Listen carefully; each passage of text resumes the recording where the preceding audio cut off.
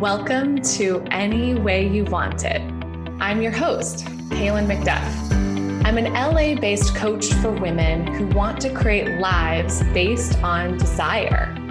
Here on the show, we like to have real conversations about sex, relationships, and life through talks with everyday people, experts, friends, and everything in between. I give you a plethora of options, different relationship models, new mindsets, perspectives, and paradigms. Listen for what sounds interesting to you and follow that. This is just the beginning of you having a life designed entirely from the specificity of your desire. Hi, everybody, and welcome back to another episode of Any Way You Want It. I am joined here by my friend Sir Om Rupani today. I'm just so thrilled to have this conversation. It was only a matter of time before you made an appearance on my show, Om. Good to be here. Thanks for being here. I think you should explain to people I don't have a British title or anything, that you're calling me sir simply as a term of endearment. It's what people do in the DS. It is not an official title. It's very affectionate and very generous of you to call me sir. Thank you. Thank you for that explanation. Yes, I use that language with Om because he teaches in the world of BDSM. He's been, teaching workshops around BDSM and man-woman relating and sensuality for over 10 years. He has also authored a book, Prerequisites to Ecstasy, which I don't know if I told you this, but I recently read your book for the first time. So, for my listeners to know, I've been working with Om for several years. I've been one of his devoted students. And so reading the book was such it felt like, oh, wow, like it just captured so many of the insights that I've gotten from you, from your teaching. And I was like, wow, this really is the book that the world needs. Well, that's wonderful to hear. So in our conversation today, I was saying, just earlier before we started recording, what I want to do is, for my audience, I want to introduce you all to what is the world of BDSM? Why do people find it hot? How do you play safely there? And I can think of no one more qualified in the world to support us in this conversation than Om. I'll do my best. Well, let's just go back a little to how we got here, how you got here into this world of teaching BDSM. Where did all this start for you? This is not something you get a degree in from college. I think with things like this, it's always you start off as a student and then you learn a lot, and then at some point you find yourself sharing. So that has happened to me a couple of times, and it had happened with this entire realm. Certainly you go in there as a student, you go there to fulfill your own curiosity, to get pieces for yourself because you're drawn to something. And then you keep investigating it. And I don't know, at some point you kind of transition and it starts coming out. For those of us who have been crazy enough to teach all this stuff to other people, or step into and think, I could teach this to other people. So always for myself first, and then, that's always been the art in this entire, what I'm doing today. Everything started off just as I want this for myself. I'm learning this for myself, and going deeper and deeper and acquiring more knowledge and experience, and then sharing it with others. Well, and what got you initially interested in BDSM? It was simply, I'm a photographer. And it was really a curiosity about, I loved the aesthetic of rope. I would see pictures with women tied up and I'm like, that looks really hot. It's really beautiful. Yeah. So it wasn't even, my first rope class wasn't even the desire to do rope bondage, to do BDSM. It was like, it was almost like trying to learn a styling skill so I could bring it into my photography shoots. So I'm like, I'm going to go learn some rope so I can tie up some naked women and take some pictures because it looks really fun. So that was literally the entry point. And I took a class, like a evening class in some rope tying. And then I brought it home and I started tying my partner and then like experiencing the rope bondage aspect of it. And immediately something else kind of opened up for me. It was like a door cracking open. When I saw the impact the rope had on the person being tied, that was not expected. That was nothing that was on my radar. Most people still don't understand it. Mm-hmm. Most people who have not really experienced bondage rope, tied anyone up, tied themselves up, they don't understand the effect it has on the psyche. They probably don't have a concept of subspace. Mm-hmm. Tying somebody up who enjoys being tied up immediately takes them into subspace. So all that information about the effect this has on the psyche, the effect this has on somebody's system was entirely unexpected for me. I was like really approaching it from just aesthetic level, like, oh, I'm gonna take pictures of pretty rope on pretty women.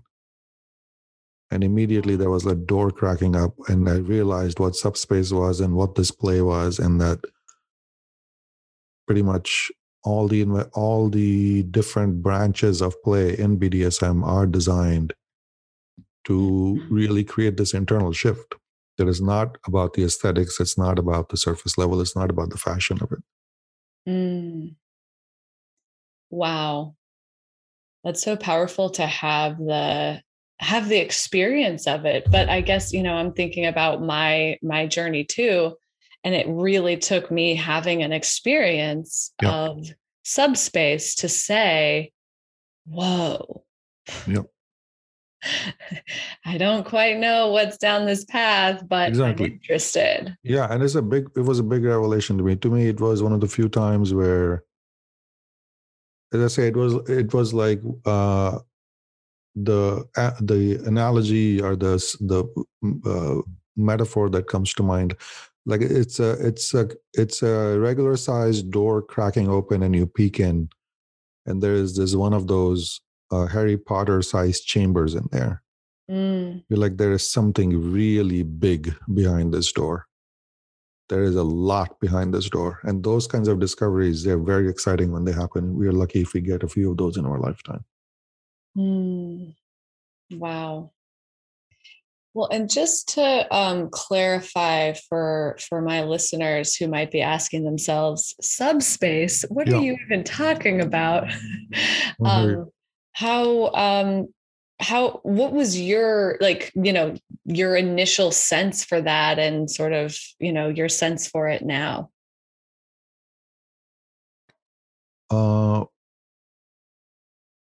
My sense of what subspace is, or what exactly? Yeah. It's a trance state. It is a completely altered internal state. It is a state where somebody's energies, they seem to coalesce. They seem to become more grounded. Their mind seems to quiet down. It is very much, I would describe very much as a trance state. It is a happy trance state where they feel grounded, they feel present, they feel relaxed. And there's a sweetness to it. It is like falling into a sweet trance. And in and of itself, that is wonderful. It is wonderful to have any kind of transition where you can quieten the mind, where you can feel dropped in, where you can feel present with your lover. And it is also very conducive to eros. It is very conducive to arousal. That when you are in subspace, your system is coalesced enough that arousal is easier and more possible because you're not scattered. You know how often people complain, I think women complain this a little bit more than men, that, oh, my mind is too noisy. My mind is too noisy. My mind is too busy. I'm not completely here. And they struggle with it in their makeouts or in their intimacy. So the more distracted they are, they can feel, I'm not really present here. I'm not really present with my lover. I'm not really feeling every bit of the touch he's giving me or whatever is happening with me because I'm scattered. I'm in my head. That's a common expression. I'm in my head. Subspace is the opposite of that. Subspace is I'm not in my head. I am actually present in my body, and I can actually feel what is happening here, and I can be with the sensation. So it is like inherently a primer for sensuality, right? Whatever we can do to our system to be present in a sensual experience, in touch, in arousal, subspace takes people there. It makes them receptive. It makes them present. That's so deeply true for me, and so beautiful. You know, it's a great thing to teach people because it's a very, so oftentimes people will come in, couples will come in, and I was among these people in the beginning of my journey where we think, okay, we want to learn and we are open to it, but our mind still goes to technique. Our mind still goes to, I need to learn to do different things to my partner's body to create greater arousal in them, which is fine. Those skills are also needed, right? But subspace is like, no, you can actually change your partner's headspace.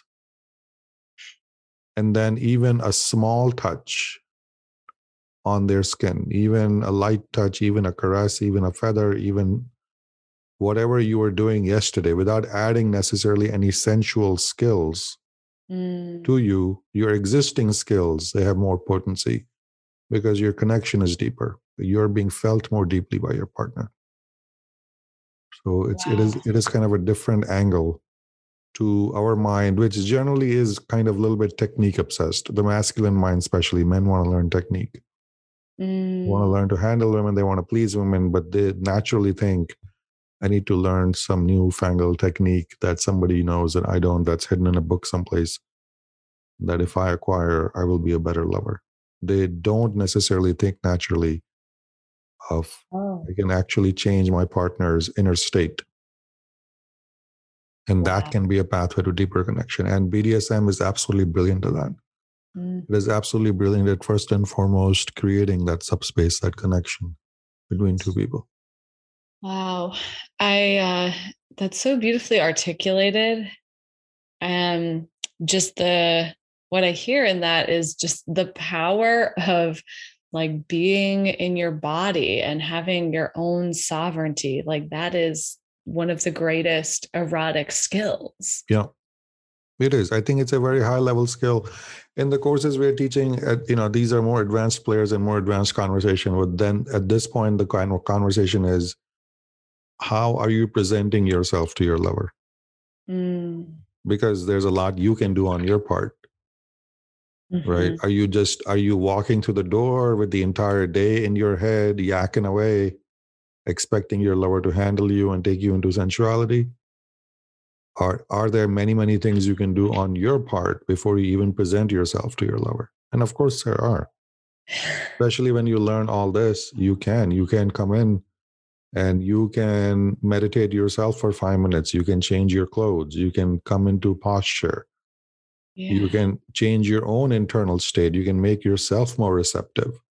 And then present that kind of, you can edge, even we can get into what edging is. You can arouse your own system. So you are presenting you're much better offer. What kind of an offer are you making to your lover of yourself? That can be a beautiful advanced conversation for people to have. And BDSM, again, is brilliant at creating these rituals, creating these scenes in which two people can kind of play these games and have these structures together. Yeah, just the responsibility in that to say, okay, I'm going to turn myself on. I'm going to create the conditions under which I know my body will open, and I'm going to come to my partner ready. Right. It's such a different conversation than what most people are having. It is. And, it's not like we don't know how to do this. I almost feel people put more attention and preparation into just about anything except their intimacy. If you're having friends over for a little bit of a formal dinner, you put on your clothes and you Right. prepare and you set the tablecloth and you set the table and you go the extra step. You Mm. want to be a bit more formal. You want this to have a bit more structure and a bit more aesthetic to it. Yeah. But Oh my God. oftentimes it isn't the case with our longtime partners. We had a very interesting moment. I remember this really kind of went to my heart and to the this was in a course with women. I actually forget what the context was in which I asked this question. But I asked the women in the class, when your husband or boyfriend texts you and says he's on his way home, how many of you jump to your feet, go to the bathroom, and check your face and put on your makeup and straighten your sweater? And all the women looked at me like I was crazy. Some of them looked like I was crazy, and half of them got what I was saying and they were embarrassed and they were like, I don't. Mm-hmm. And I'm like, interesting. Because chances are in your first week and second week and first month of dating, you were. Mm. Chances are, if you've got a guy on the side, for him, you make all kinds of preparations. Oh. Yeah. I know you do. Right. Yeah, you do. Yeah, you do. So, like, when you are coming to a coach or a teacher and whining about what you're not getting out of your relationship, I'm like, what the hell are you putting into it? How Mm. much is your investment? What level of creativity are you playing at? Are you presenting yourself as a lovely sexual morsel to your lover? If not, why are you whining to me that your partner doesn't want to fuck you? Can we curse on your show or not? um, Bleep that out. you can just say whatever you want on my show. All right. Well, oh my gosh, I have to tell you about this exchange I had with a woman last fall. It totally inspired by my work with you. Yeah. I forget, I was guest teaching in a women's course, and this woman said, hey, like, my husband's going to come home tonight and he just lost his job.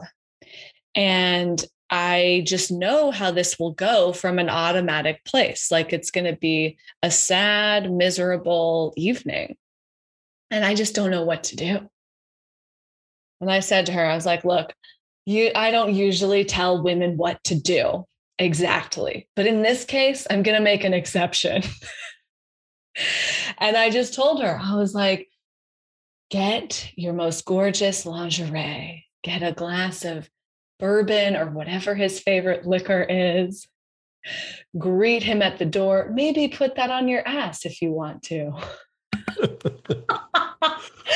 Yeah. Worship him, set him down on the couch, like, pour your heart into your man. Right. And I had no idea if she was going to do it or what was going to happen. Well, I just saw this woman like about a month ago at something else.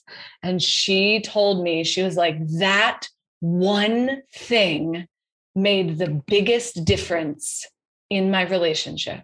Right. I believe it. Yeah, I do believe it. So I hope you can hear your impact in that. I'm glad for it. I'm glad for it. And I did not, I was given this wider perspective and wisdom from other people.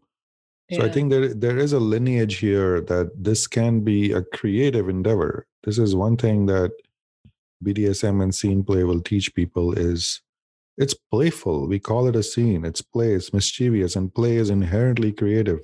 Mm-hmm. And I don't know, we don't really bring that level of creativity to our relationships, to our emotions, to our eros. Mm-hmm. There's nothing stopping us from doing so. Yeah. We think just as that woman thought that evening had to go a certain way, maybe it doesn't. Maybe it doesn't. And she can, she can decide, as you said, to completely change the tone. Yeah. And really create something else there. And we do have these choices. We just, I don't know, people somehow think we limit ourselves in whenever sensuality is involved, thinking we can't be outside the box. But for Christ's sakes, go outside the box. You're going to be dead soon. Oh, yeah. Isn't that the truth? Yep. Well, okay. I want to just backtrack for a second. I'm realizing in this conversation, I want to just, we're using the term BDSM. And if you have made it this far in the episode, and you don't know what that is, you might have Googled it or said to yourself, like maybe I'm figuring this out through the context, but let's actually just like pause and have you share the basics of like what this is and how you explain it to people in the world who have never heard of it. So I think BDSM, it stands for things like bondage, discipline, sadism, masochism. When people hear these words, if they are completely unfamiliar with it, they will usually think of costumes and they will think of pain and flogging, all of which is an integral part of BDSM play. But I actually encourage people not to start there. Mm-hmm. To me, the core aspect of BDSM is the archetypes of the dominant and the submissive. To me, this is a way of polarized relating between these two archetypes. And to me, that's the foundation. It doesn't really need to involve pain or sadism or masochism. It doesn't need any of that stuff. But at least for me, that is the core that I keep that has served me well. Yeah. And then we're going to have to explain the archetypes and dominance and submission. But I'll leave it to you to lead the conversation. Well, and polarity. I think that's a word that is being thrown around a lot, I notice, in a lot of different spaces. How do you see polarity? To me, the fundamental polarity is man-woman. Then that we seem hell-bent in society today to kill that polarity or think it's useless or outdated or something like that. I think that's completely crazy. The other basic polarity is leader and follower. Right. And so I think the idea of polarity, at least in this context, it doesn't always have to be hierarchical, but in this context, it is hierarchical. That there is a hierarchy between two people, and that is part of their polarity, as is the case between a leader and a follower. Mm-hmm. And the Dom sub kind of have that polarity. The Dom leads, the submissive follows. And there's obviously a lot more to explain and explore within all this, but let's start there. Yeah.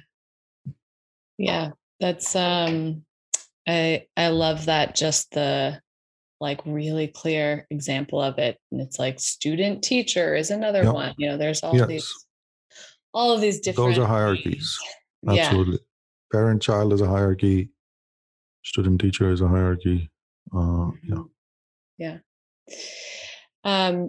Well, I want to just shift and hear, I know we were talking a little bit before we started recording about like what has your mind occupied these days? Do you want to share a little bit about that? My mind is always, I think my core obsession always has been how to make intimate relationships more fun and sustainably good. And to that end, when I see where we are today, especially in man-woman dynamics, which is kind of my focus, it's a little disheartening. There's a lot of confusion going on these days. I think men are going through a lot of difficulty. There's a lot of ugliness going around pretty much mudslinging against masculinity itself in all its aspect, which I think is really detrimental to absolutely everybody. I don't think anybody is winning out of that attitude. And it's creating a lot of confusion and pain.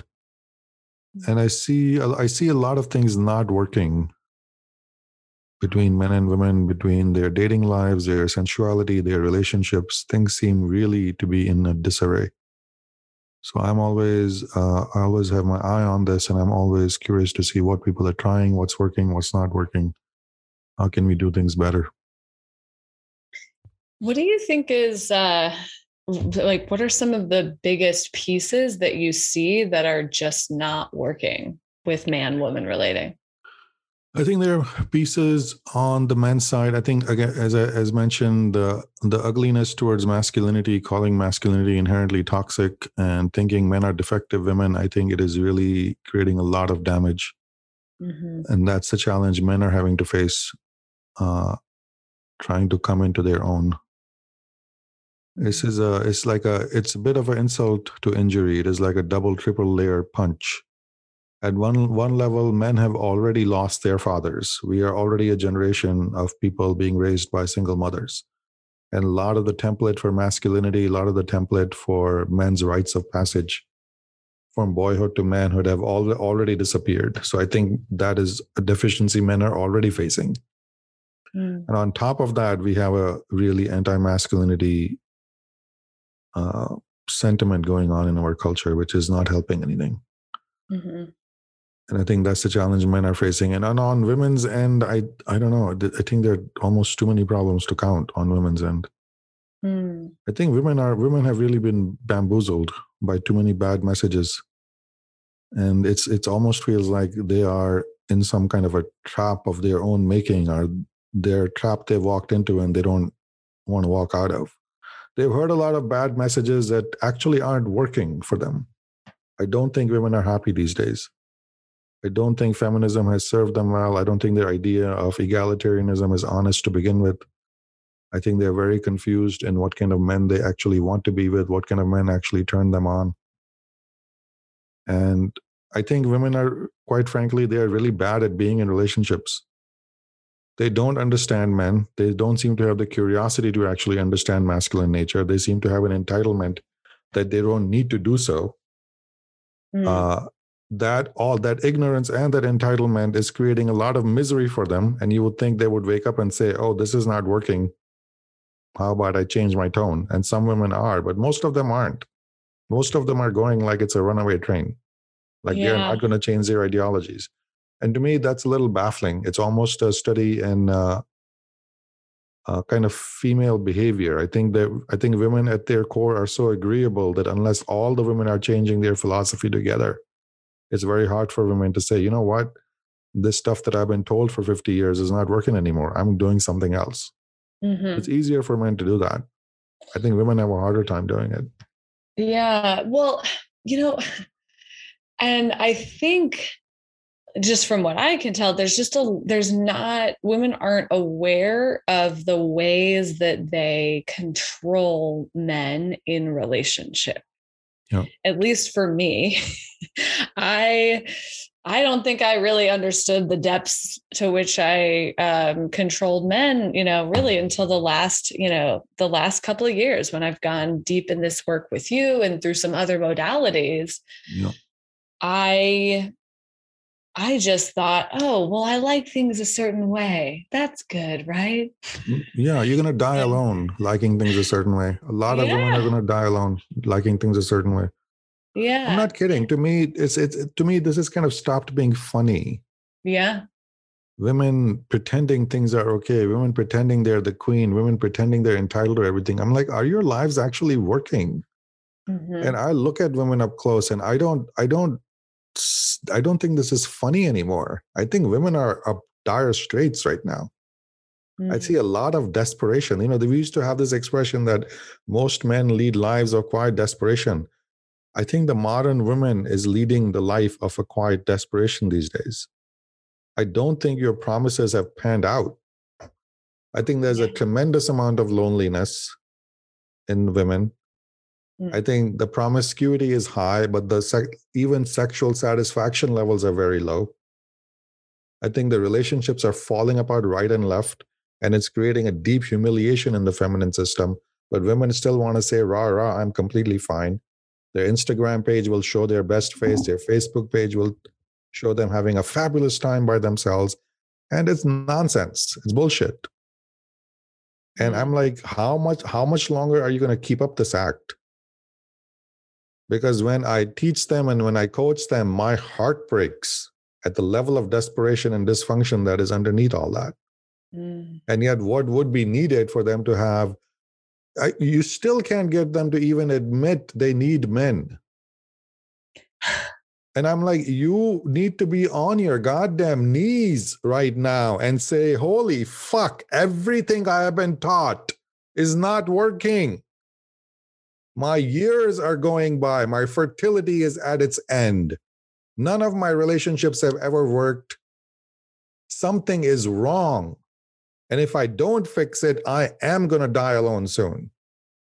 To me, it's like a goddamn 5-alarm fire when I hear these stories and I look at women's lives. And yet, I think women are so proud, they absolutely don't want to appear that desperate as they actually are. But if they don't, they won't make any change. Mm-hmm. And it's kind of heartbreaking to watch. And the men are on the other side, men are opting out. Men are opting out because they're saying, if this is how women are going to be, I don't think we want to have too much to do with them, quite frankly. It's a very, very, very depressing cycle that's going on. Because men are looking at what women are bringing, and a lot of them are saying, you know what? I'll be intimate with you. I'll have sex with you. I still want to have sex with women, so I'll do what I do to get laid a little bit. Beyond that, not interested in anything else you're bringing. And I'm like, this is really a high level of just dysfunction. This is not a great place for men and women to be. But I think we are in the thick of it. And yet this is not in the headlines. This crisis is not in the headlines. Yeah.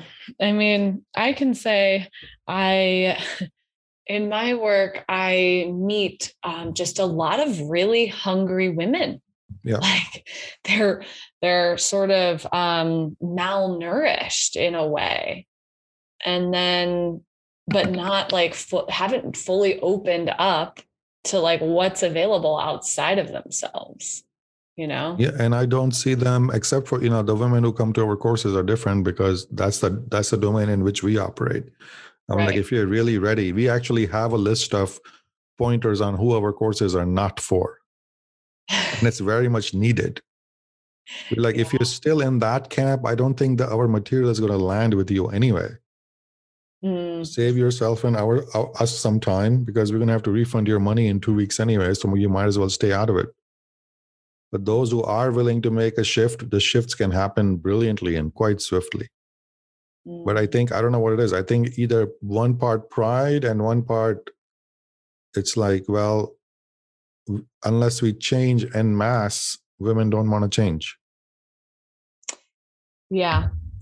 Well, it's, I think men, women, whoever it is out there, there's just a mass victim consciousness shadow, and, we are a victim shadow. And so none of us, at large in the world, it's just not normal that people are taking like a high level of responsibility for their lives. Yeah, I would even say, even responsibility sounds like a heavy term. I don't think we need to take responsibility for society. I'm truly interested in functionality. I would be very practical and simply ask people, is what you have been doing, has it helped you create the life you want? Do you have it?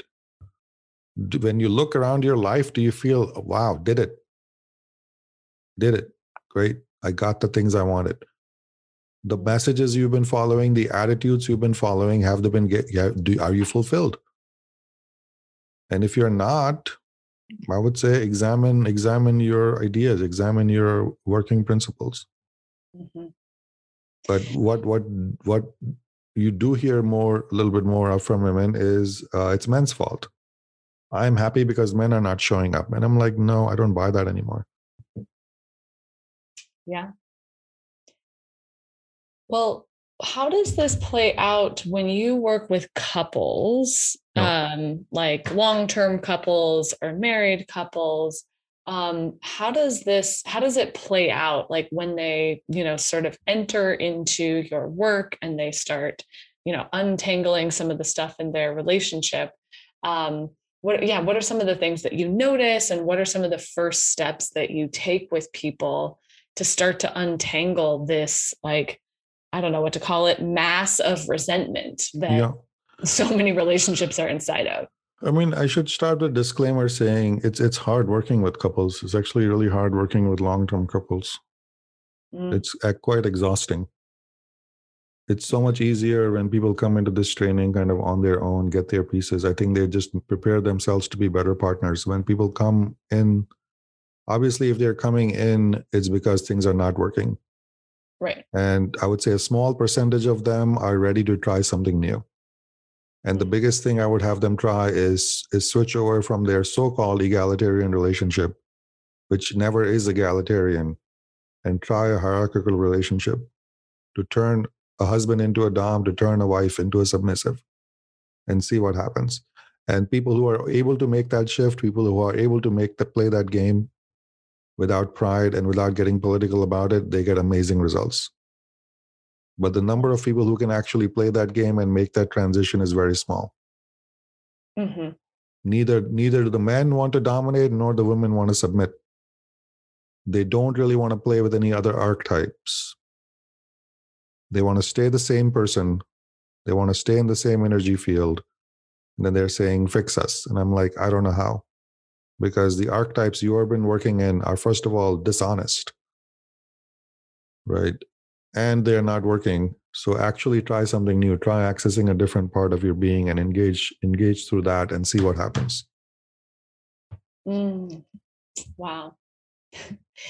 Yeah, I'm just imagining a couple, yeah, that's been together for a long time, really like taking this work on. It takes something. It does take something. And the failure rate is high between couples. Couples suck a lot of energy when they come to a class together because they're bringing all their baggage. It's not like they're coming with a clean field. Right. So all the reasons they have resented each other, all the ways they have cut each other down, they're like coming with a full load of bad habits that are going to get in the way of actually creating a hierarchical relationship. Right. The deep mantra for the submissive is find your dom right. Yeah, just stand up and say that to women. Find men right. They will punch you in the face. Right? I should hold up that placard. They'll probably arrest me. Find your man right. Find your husband right. When was the last time you did that? Are you capable of doing that? Right? Are you capable of shutting your trap for one evening and simply finding your man right? We're finding right. From right, we're going to move on to approval. From approval, we're going to move on to appreciation. From appreciation, God help you, we may move on to devotion and worship. It's really going to blow your world apart. But do you want to be in a relationship where you're in those energies with your partner? And if you are, maybe jump in the deep end and start there. What's keeping you? If you're not even in approval of your partner, I don't know what to do with you. Not only that, people get indignant when you suggest it. Find my man right. Are you kidding? I live to be right. Right? You had one piece of advice for the common woman. You want to become like 50% happy today? Stop giving up the need to be right. Wow. That anybody could take that, regardless Take it on. If you want to go into these archetypes in your relationship. Yeah, absolutely. Because that's where they operate. That's what the hierarchy is. The person in the higher end of the hierarchy is right. So pick someone that you can have that kind of a relationship with. Not saying you're going to do that with everyone. So please don't confuse this with like have no discernment. Right. Go offer this kind of devotion or worship to any random guy on the street. No, it's your partner. You picked them. Why have you not picked a person that you find right? Why have you not picked a person that you appreciate, that you love expressing appreciation to? Why have you set yourself up for such misery? And if there's nobody out there that you think is worthy of your appreciation, I think the problem's with you, sweetie. I don't think you're that special. I don't think you're that amazing. And by the way, amazing people, truly appreciate other people. Truly amazing people see amazing things in other people. They're not obsessed with being right. They create a generous field around them. Other people feel seen by them. Mm-hmm. So, and these are ego games. I think loss of spirituality is probably playing a big contribution into this. These are the things you would learn in your church and your temple. Humility, lack of judgment for other people. See your own sins before you see other people's sins. Don't judge other people. Correct your own errors first. We are not bringing these very basic principles into our man-woman relating into our marriages, and then we wonder why there's no intimacy or there's no depth, why there's no trust. And without that, you can't have deep eros without that trust, without that approval. Right. Yeah. Well, and if you could just, oh gosh, I love that instruction for women. Find your man right. Find your man right. We might title this episode that. We'll see. Yeah. What if you were to give one thing to men, what would you say?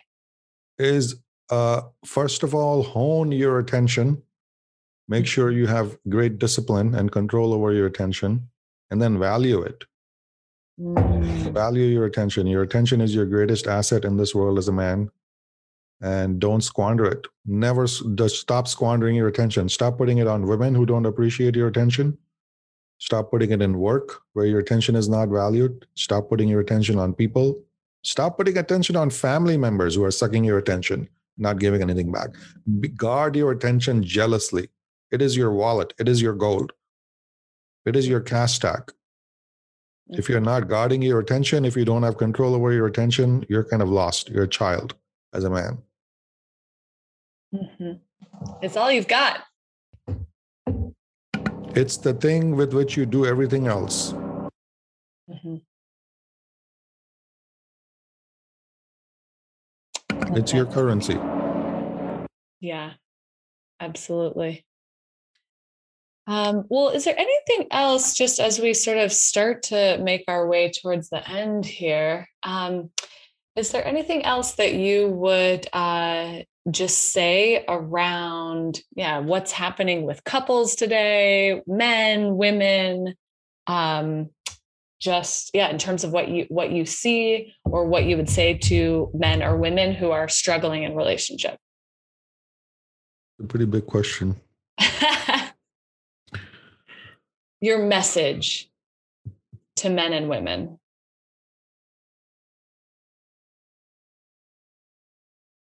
I don't know. I think I'm blanking out because the true message would just blow 90% of your audience out of the way.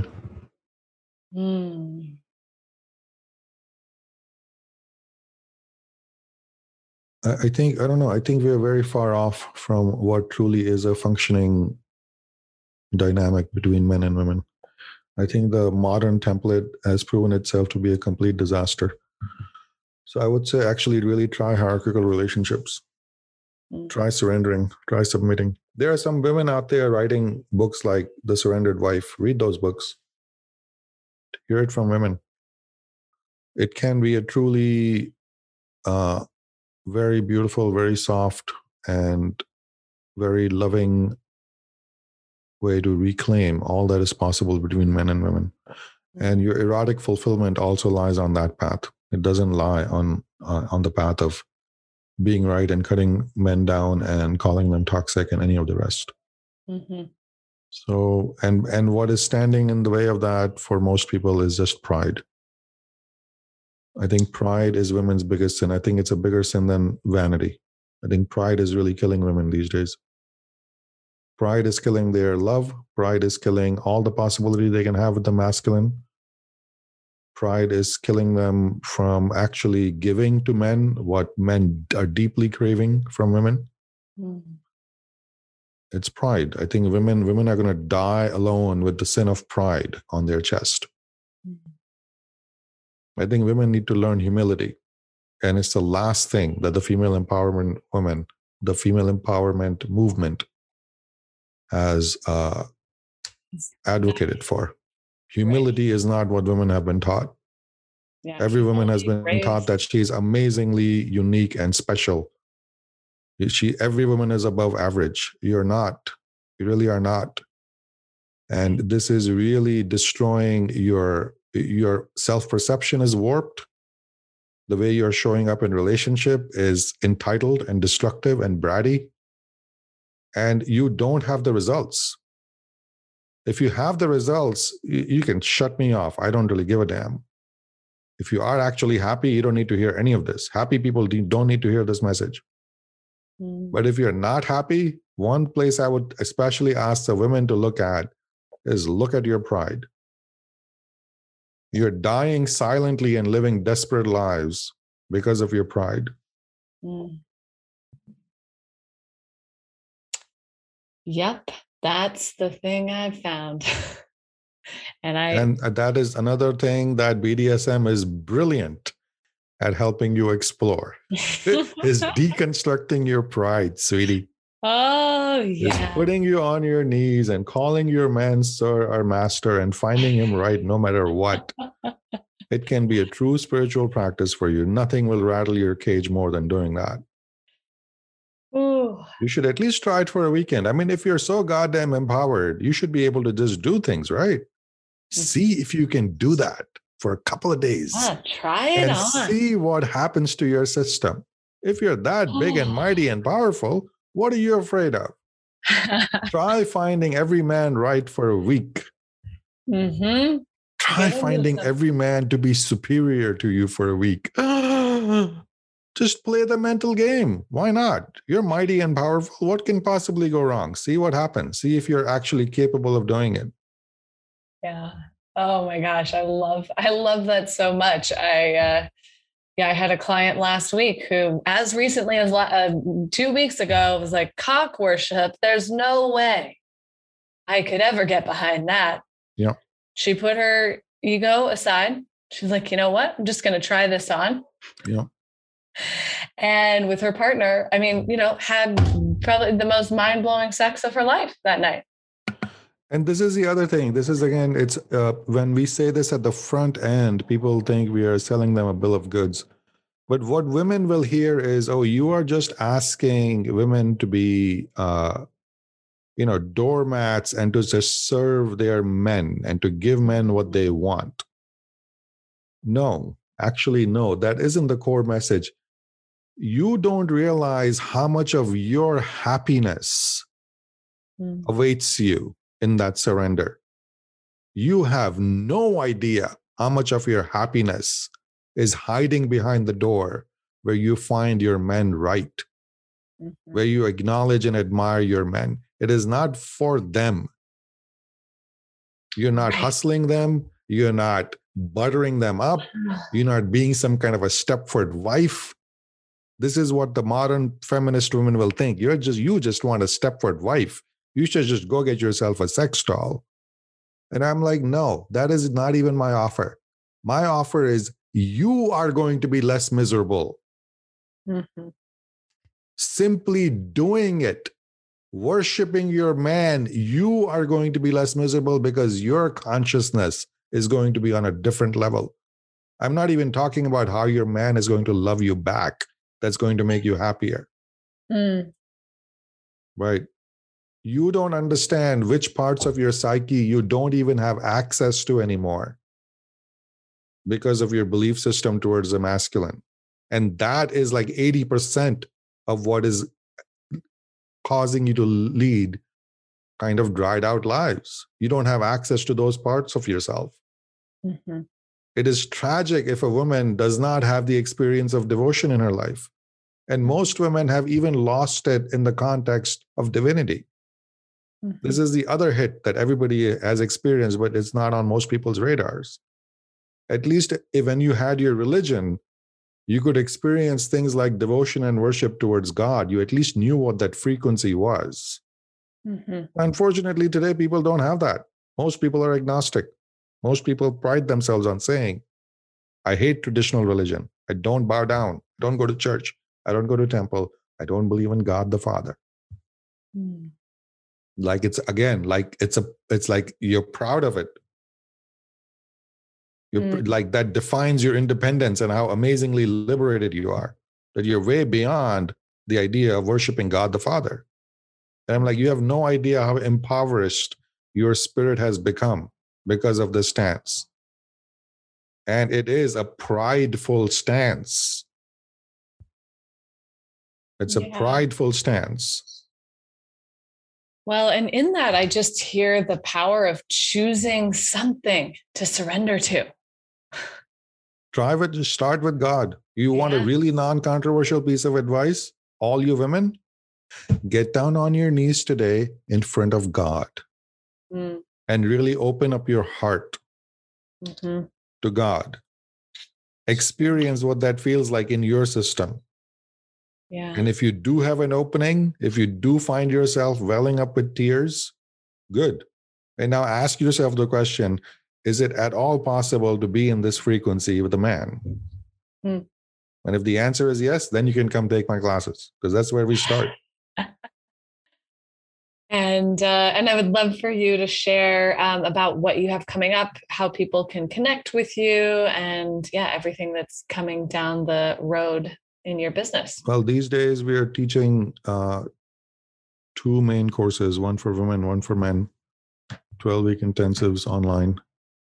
And the women's course is called Devotion and Eros. So we really start in devotion. We start in the heart for the feminine.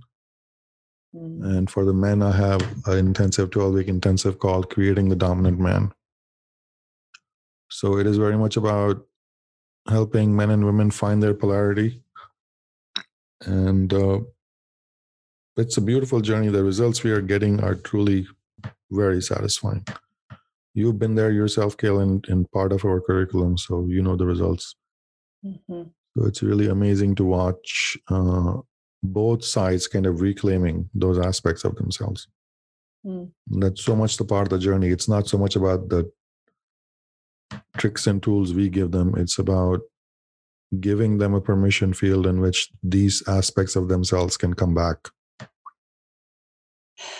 and get integrated. And that's where the joy is. That's where the discovery is. That's where they almost take a deep sigh and say, yep, this is the place I want to live from. This is the place from which I want to relate. Beautiful. And all the information is on the website if you, whatever you want, homewithbonnie.org. We'll also put your website in the show notes. So people can access it there. And I think you all know this at this point, but I highly recommend Om's work. If there's anything in this conversation that resonates with you or that triggers you, just take a look at all of it. And chances are there's something here for you, but you have to be a full body yes to begin this work. Yep. Right. Well, thank you, sir, so much. My pleasure. Thanks for having me. All right. Bye, everybody.